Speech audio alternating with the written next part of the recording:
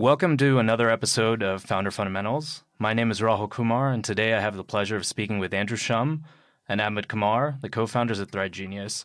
ThreadGenius was an AI-powered image recognition platform that was acquired by Sotheby's in January of 2018. Andrew and Ahmad, thanks for joining. It's a pleasure. Thank you. Likewise. Thank you for having us. So why don't we get started with your respective backgrounds so our listeners can understand you better as individuals? Andrew? So I studied computer science and physics at MIT. Okay. Was always kind of like doing undergraduate research at physics labs. Okay. I think What topics were you researching? mostly like biophysics topics. Okay. I think the last project I remember doing is some sort of like Monte Carlo simulation, model this sort of like protein type that's like found in the brain. Yeah. And then after college, I went kind of deep into this like building apps. Joined Spotify as a JavaScript developer. We were kind of working more on sort of like how do we like kind of allow users to discover music through social interactions. Met this guy Ahmed a couple years in. We kind of bonded over like a shared interest in like physics and machine learning. Okay. And that was kind of the rest of the history. So how did you shift from researching proteins to app development at Spotify? Those worlds seem very distant at a very surface level. So how did that shift occur for you? Yeah, sort of like the common thread, I think, is like this sort of in both fields, you're sort of like modeling like reality in some way. And I always kind of found it really beautiful that if you can like sort of model something that's very physical and found in reality well enough, you can sort of like extrapolate and make predictions. That's sort of how I guess I like found myself taking an interest in machine learning. Ahmed? Yeah, I started off studying mathematics and physics at University of Chicago, and I also was doing quite a bit of research there. What were you researching? Yeah, I started off with bioinformatics. This was before college, and then in college I studied a bit of neuroscience, and that is what theoretical neuroscience, and that's what exposed me to machine learning. Okay. But this was kind of the precursor to machine. This was about 2 years before the key breakthrough happened within the machine learning world that allowed it to gain a global prominence. So there was theoretical neuroscience, also research in physics. So I had an internship at CERN, where eventually the Higgs boson discovery was announced, and as well as machine learning research as well. So I guess same question for you. How do you go from theoretical neuroscience to engineering at Spotify? Yeah, it was unintentional. The long-term goal for me in college was to become a math or physics professor. So I failed quite a bit, very much off target. Maybe as an adjunct at some point. At some point. Okay. It's definitely on the radar. But the transition was a bit gradual. I found machine learning fascinating for the same reasons. So yeah, I mean, physics kind of studies reality in a very systematic way.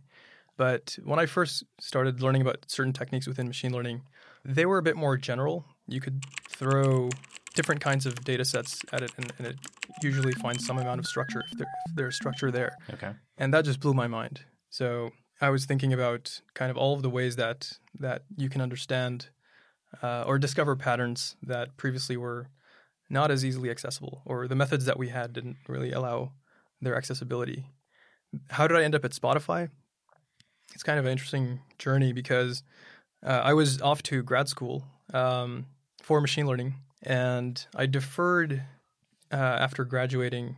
I was kind of burnt out from undergrad, and that summer I was presenting at a conference where Spotify was also recruiting, and they made a pretty compelling case to why not just spend my one year deferral at Spotify to join kind of the founding machine learning team, which I think at that point was founded right about around that time. So I said, why not? It's like a good use of a year. I can learn stuff. And I never really went back. So both of you met at Spotify, correct? Yeah. And I guess I'll go into the ML part a little bit later on to understand what is the hype around ML. But what I do want to understand is from your respective undergrad careers, what transferable skill sets had you, I guess, gained in the sciences world that you guys were later able to apply to, the respective machine learning path that you had done, or even app development? So I guess again at a surface level, and just to inform the listeners a little bit more, your work of research in the sciences, what skill sets were you really using that you could cross over so easily and go into the engineering side? Or did you have to pick up a new skill set? Yeah, I think the key skill set is to be able to take a problem and break it down into more tractable, more approachable problems. Ask the right questions. Ask questions that can give you actionable insights. I think that's like a very key skill set Okay. that ends up being really useful not just in engineering but pretty much any aspect of life. So it was the more qualitative portion that you had really transferred over as opposed to the quant portion of your skill set? In the day-to-day, the quantitative portion is certainly useful. I mean, our work is technical at the end of the day. Correct. So it does carry over quite a bit. But I think there are broader reaching ways in which the approach to problems that is part of research ends up being quite useful in tackling many other problems that are not even research related. It helps you tackle problems that are like, that users might have or consumers might have. Okay. Andrew? Yeah, I would say for me, it was definitely more of the qualitative skills rather than like hard science or hard math. I think when let's just like focus on developing software. The worst thing you could do is sort of just like attack the problem and keep building and building and not releasing anything. I think a skill I learned like in college, given a problem, how do we break it down to like, okay, what is the first thing we can release, the cheapest thing we can release that actually has some sort of value, and then can we like layer on after. Like that is all to say that I think in college I learned how to like hack things together very quickly and like prove something before we actually like invest more time and money into building something even further. So yeah. So you guys had started off on the sciences side, more I guess deep technology at this point. And the two worlds are obviously linked, but what I want to understand is, did you always have a very strong interest in technology since childhood? Did that appear in your college life? Where did that come about? Yeah, I think for me, like, I've always like generally like making things. Okay. So you're a builder. Yeah, Okay.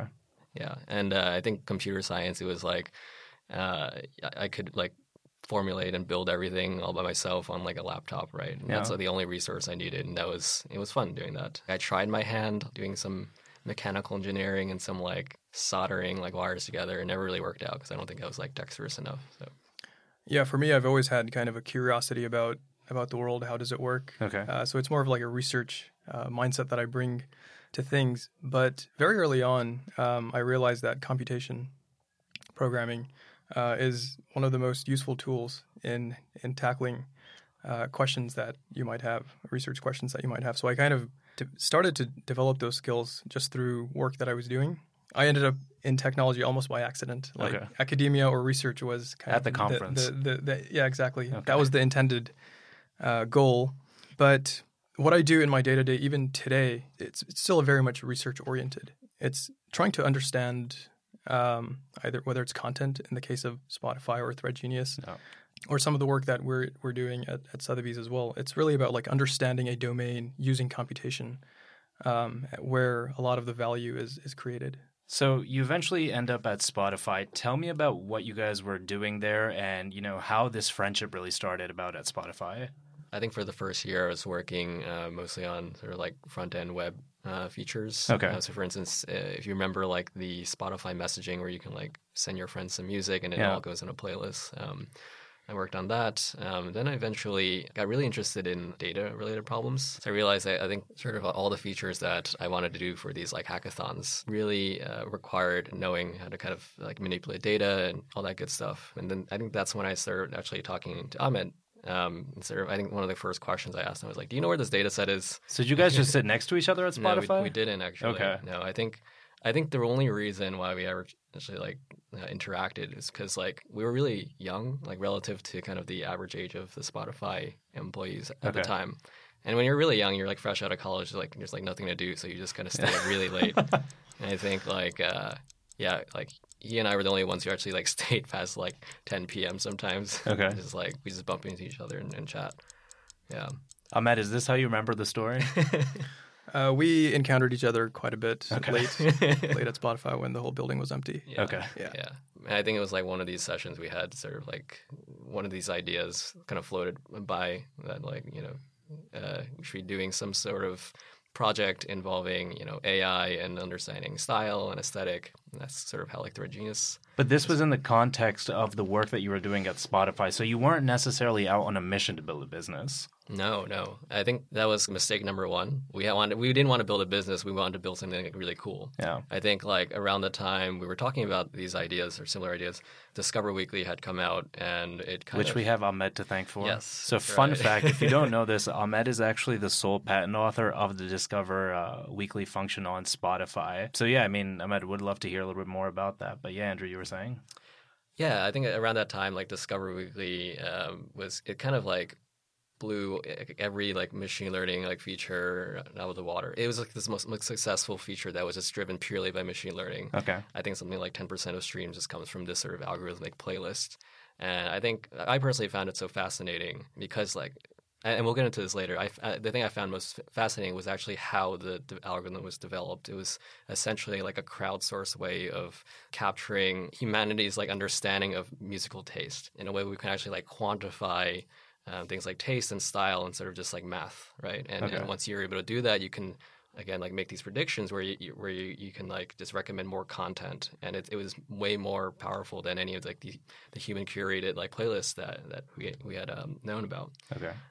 So I found that so fascinating, and I think that was what kind of drove us to sort of explore different areas where this kind of like sort of ethos can be applied. So like e-commerce was one that really stuck out to us, where I think there was a lot of sort of discrepancy in that field. There was just not a lot of thinking in this way of like kind of how do we analyze content and be able to represent things that were innately very visual and style driven, and then being able to kind of leverage that to recommend content while you're searching and discovering for things. Yeah. Okay. Ahmed, yeah, so we have to thank you for the Discover Weekly function on Spotify. So do tell us a little bit more about that and how that came about. So the algorithm is the part that I have the patent for. When I joined the team, there were about 10 other machine learning engineers within our very nascent team. And we had a quite amazing work environment. We would do research, like develop algorithms to be able to power various personalization or recommendation features, whether it's like radio or back then there was a Discover page. And every week or two we would launch these, and before launch we would kind of bet on which algorithms we think would win. So it was like a pretty nice work environment. The story behind the specific idea of the algorithm that came to power Discover Weekly was that the models that we were relying on, there were dozens of them. Okay. And each model relied on a different set of data. So one model would rely on, for example, playlist data. Another model would rely on your listening history. Another would rely on radio skips, for example. And I'd always wanted to kind of build a single model that can leverage information from all of these different sources in a single model. So for the most part of the first year, it was just like an idea ruminating in my mind, like how can we architect an algorithm that can kind of combine many of these sources. And then it took about 2 months of just trying out various configurations to arrive at a model that succeeded and kind of beat the performance of all of the other individual models that we had. So I was pretty satisfied with it. The story almost ended there, but there was another engineer in our team, and this is kind of where it gets interesting because algorithm alone is not sufficient. If it finds the right product, that's where the magic happens. So there was another engineer in our team who decided to take this algorithm and generate playlists for people within our team, and I guess for employees within New York, and just send it out and see what they think. And people really liked it, so we kind of sent it out to the whole company, and we had quite incredible feedback along the lines of, it's amazing that this algorithm understands me better than I understand my own music taste.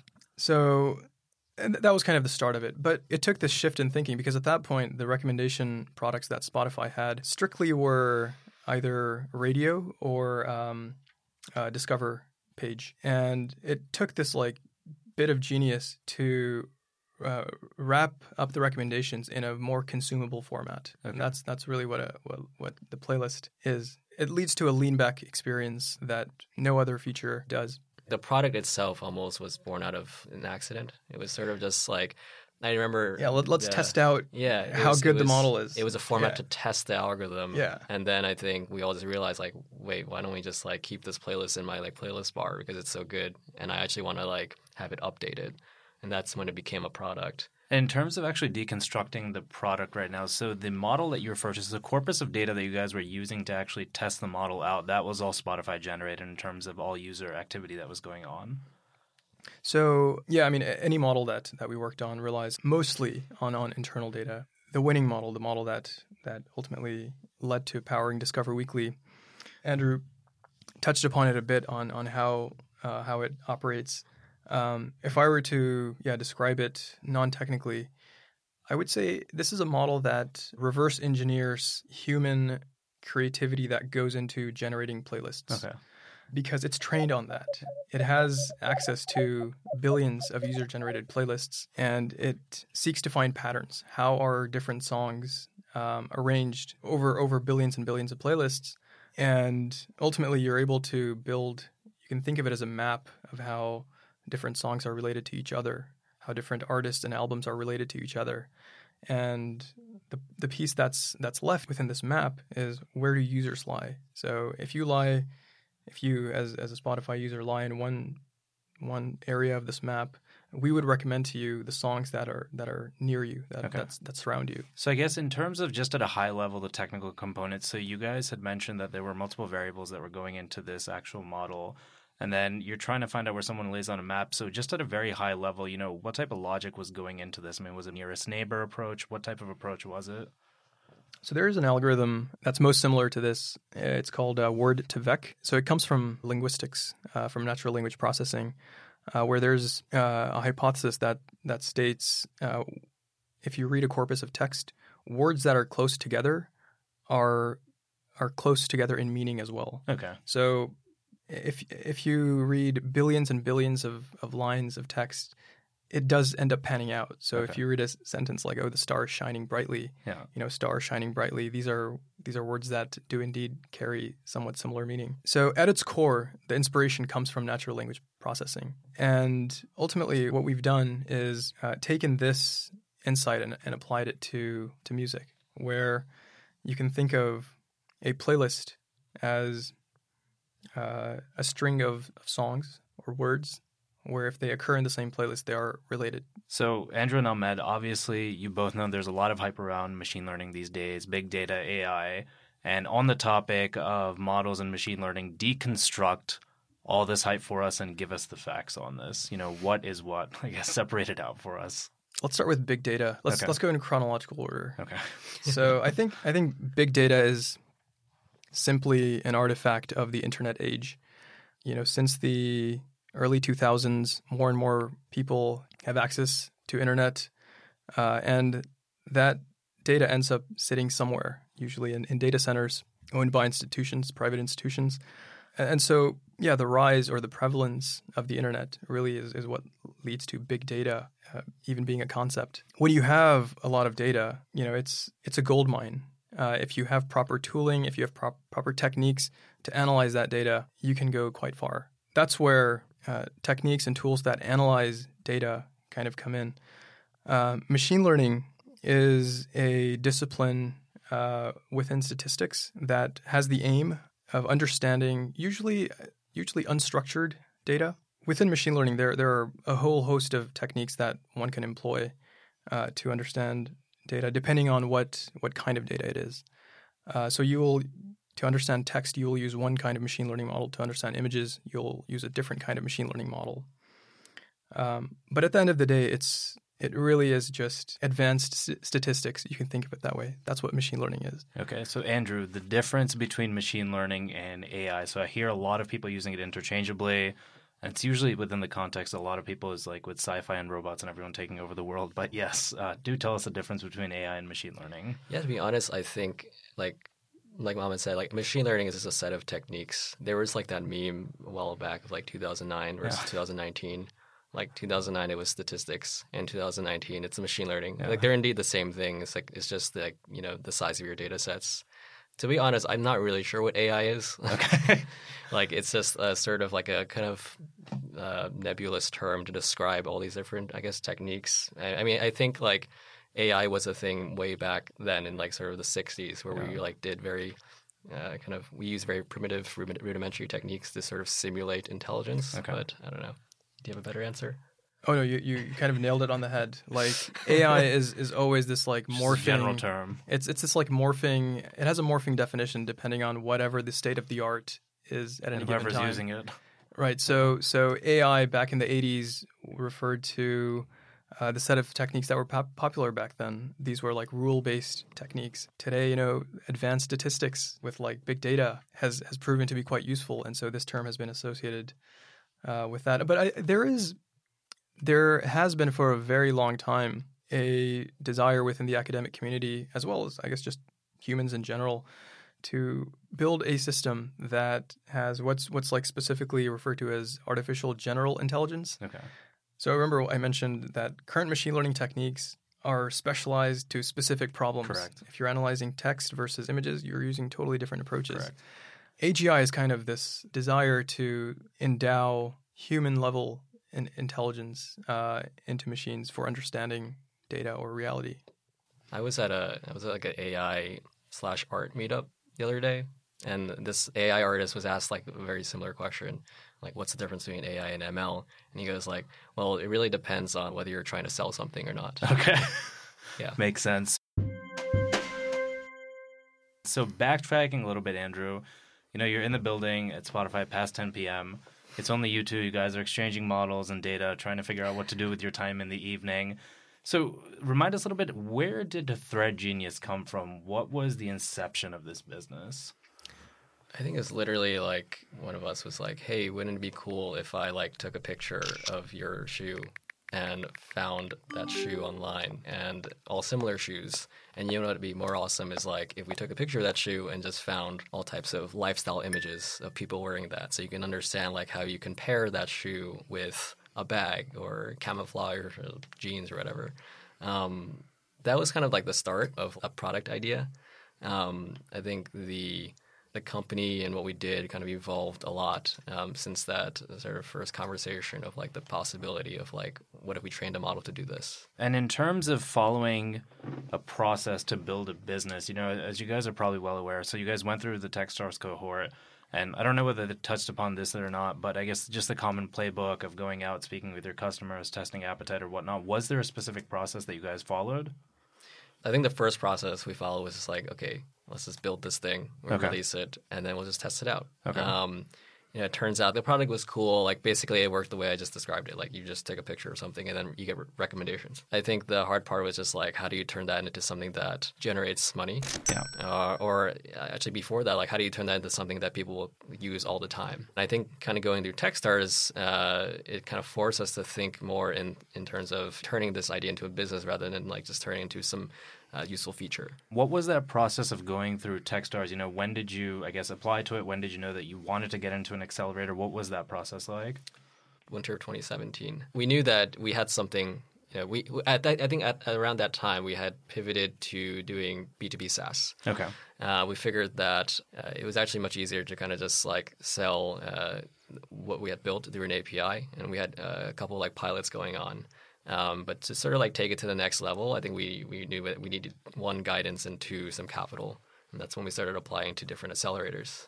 And when you guys first started Thread Genius, I guess, what was your vision for it long term? 10x thinking, where did you think this thing was going to go? Yeah, I think, as Andrew mentioned, in the beginning, it was really just like, this is something that's fascinating for us. Let's build it out. Let's see it out the door. In retrospect, that's not the approach I would recommend to others. I would say start with the problem first. Correct. And this is the kind of thinking that was endowed to us within Techstars. So the vision originally when you guys started Thread Genius was just for image recommendation. It was, I guess, finding recommended products or similar products. It was nothing beyond that at that point. Yeah, that's right. Okay. And in terms of the experience of going through Techstars, I guess, what were some of the value drivers in there for you? Andrew, you had briefly mentioned upon, this kind of logic of approaching it not as just a product, but approaching it as a business. What were the biggest value drivers of the accelerator for you? Yeah, so a few things. One is given that we were technical founders, getting boot camp pretty much for how to approach our business. Okay. The other, I guess, right off the bat would be credibility. Given that we're a pretty small team, one year young, and we had just switched our business model to SaaS. Having Techstars badge really does add to credibility, not just for potential clients, but also for when you're recruiting engineers or salespeople. That was also quite useful. In addition, of course, to initial capital infusion as well. But the process itself of how do you go from a product to a business? That's pretty much what we spent the 12 weeks of the program doing. It was kind of interesting because we started the program with the main aim of ThreadGenius to provide an API platform where customers could build recommender systems relying on our platform. But within the program, we, based on feedback that we received, we really had to think about, all right, are we simply going to be a platform?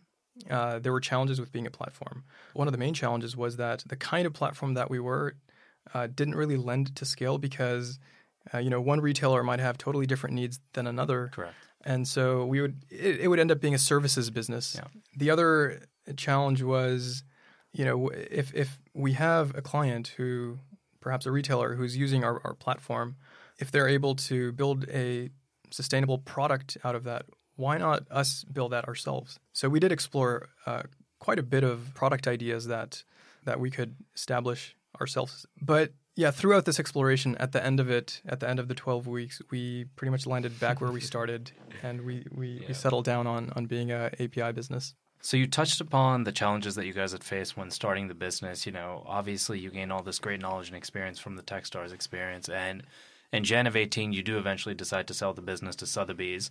Right before you decided to sell, how far had you actually scaled the business, and what were the operations of the business looking like at that point?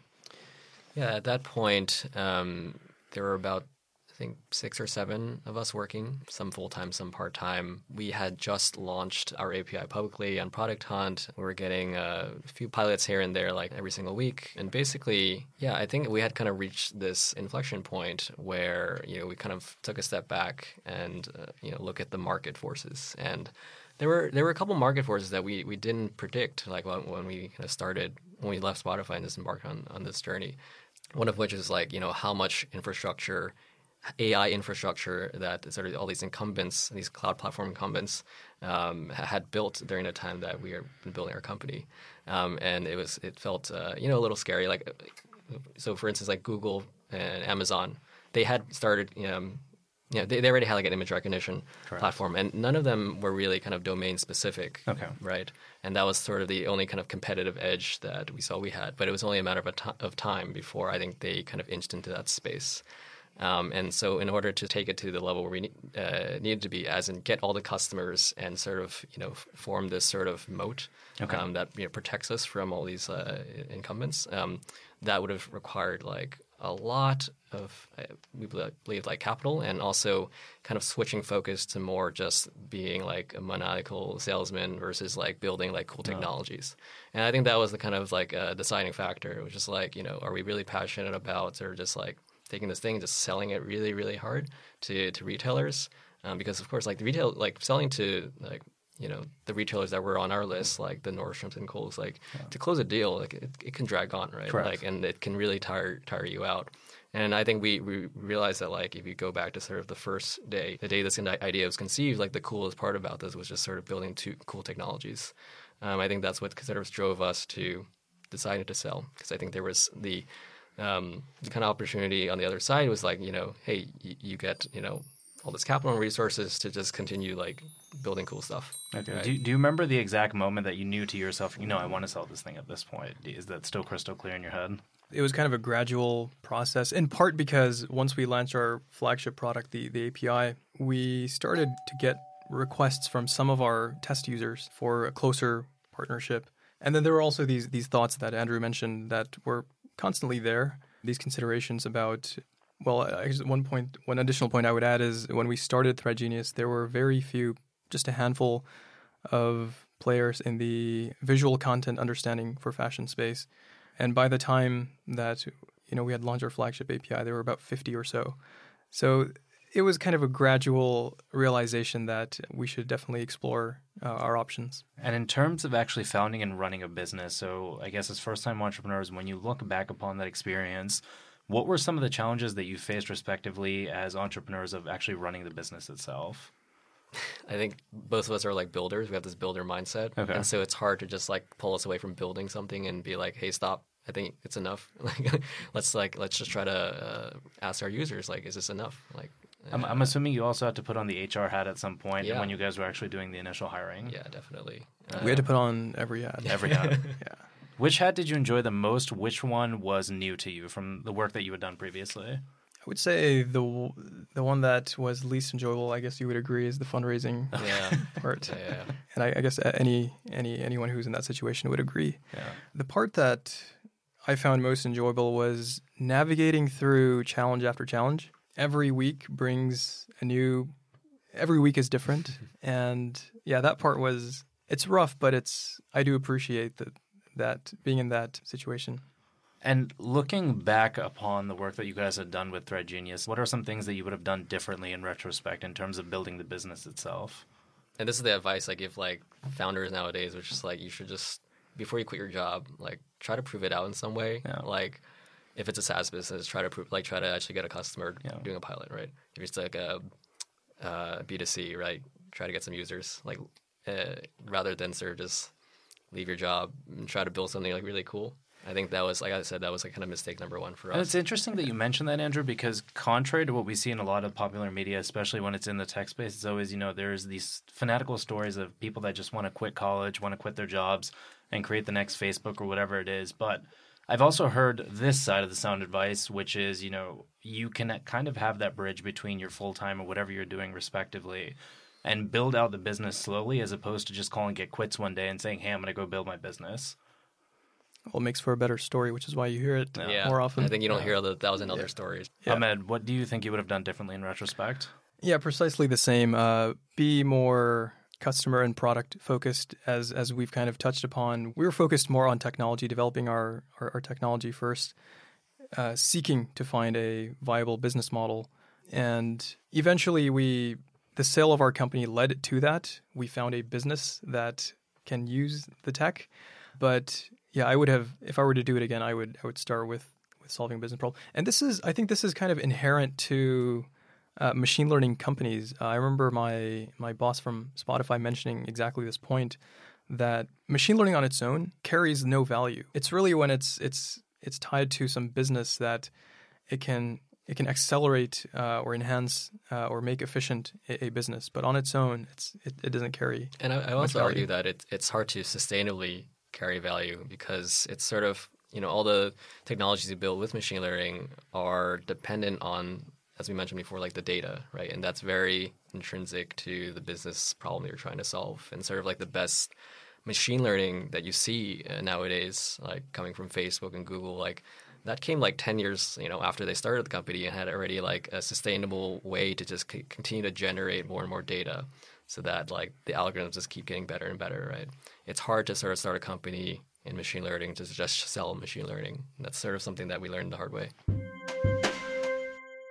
So in terms of the acquisition in January of 2018, an outcome that a lot of entrepreneurs actually look forward to, which is selling their business at some point. So the interesting thing about this acquisition, even as it was outlined in a TechCrunch article, is that Sotheby's isn't traditionally seen as a technology-savvy company. It's known for art auctioning, but this acquisition proved that a focus on data was there somewhere and is in the corporate strategy for the company. So it's been a year since the acquisition itself. So how has that integration process been over the past year, and what does that roadmap look like going forward? Sotheby's was that business that this technology was looking for. What we found when we arrived at the company was the technical infrastructure was not comparable to, of course, not comparable to what you would find at a place like Spotify. But what was there was a solid business model that had been functioning for over 200 years, over Correct. 275 years. And there was a lot of data as well.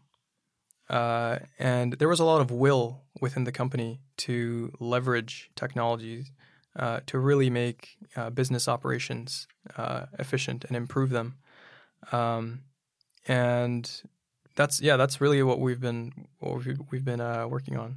And in terms of the actual integration process itself, so a lot of, as you guys probably are well aware, a lot of M&A activity usually ends up failing for cultural reasons itself. You know, the team doesn't get along somehow. You know, when the founders, if it's part of the acquisition, the founders realize that the vision is actually skewed from what they were promised at the time of the acquisition itself. So I guess from a cultural perspective, how has that acquisition been for you in terms of Sotheby's giving you open arms and welcoming you? Yeah, when we were in the phase of selling ThreadGenius, we did have offers on the table from other tech companies, and we did see it as a risk to accept an offer from a company that's not tech-oriented. But we did get assurances from leadership that the initiative that we would be working on is a top priority. And I think that was probably the one thing that was most responsible for the kind of success that we've seen so far with our team. And we've been there for over a year now. Just buy-in from executives. Okay. And in terms of the actual ThreadGenius model itself and the platform that you guys have developed, where does that stand today, to the extent that you can disclose? I guess the other thing that made joining Sotheby's really interesting is that the scope of our work expanded quite a bit. When we joined, we put our technology aside and just started from basics. We asked foundational questions. How does this business work? Where are the bottlenecks? And how can we address those bottlenecks? Because between the two of us, we have background in product as well as machine learning. And we found really strong use cases of both better product as well as machine learning that can fit into the business processes and really, really, really accelerate the business in the long run. And in terms of your respective visions for the work that you're doing right now going forward, what does that look like for you at a high level? For me, like Amit said, like when we joined, there was a sort of we had uncovered all these like really interesting not just business related problems, but these are kind of problems that are very like interesting to the entire art market, and it is so fascinating that sort of no one had really been thinking about solving these problems in the way that we had been really thinking about. And so I think that, at least for me, I would like to see a lot of the solutions that we've developed through. The approach that we've taken in addressing the key bottlenecks within our business, within our industry, I'm really keen on seeing it through. And without getting into the details, as I mentioned, it touches upon product innovations as well as automation in certain key areas. I'm just really excited to kind of see that through. And now that the both of you are surrounded by art almost 24/7 at this point, I have to end off with a question. Who is your favorite artist? Andrew? Really like Dan Flavin. Okay. Yeah. For me, it would be Kusama, Yayoi Kusama. Well, Andrew, Ahmed, thanks so much for speaking. It was a pleasure learning about ThreadGenius, and I really appreciate you sharing that experience with us. Thank you. Thank you.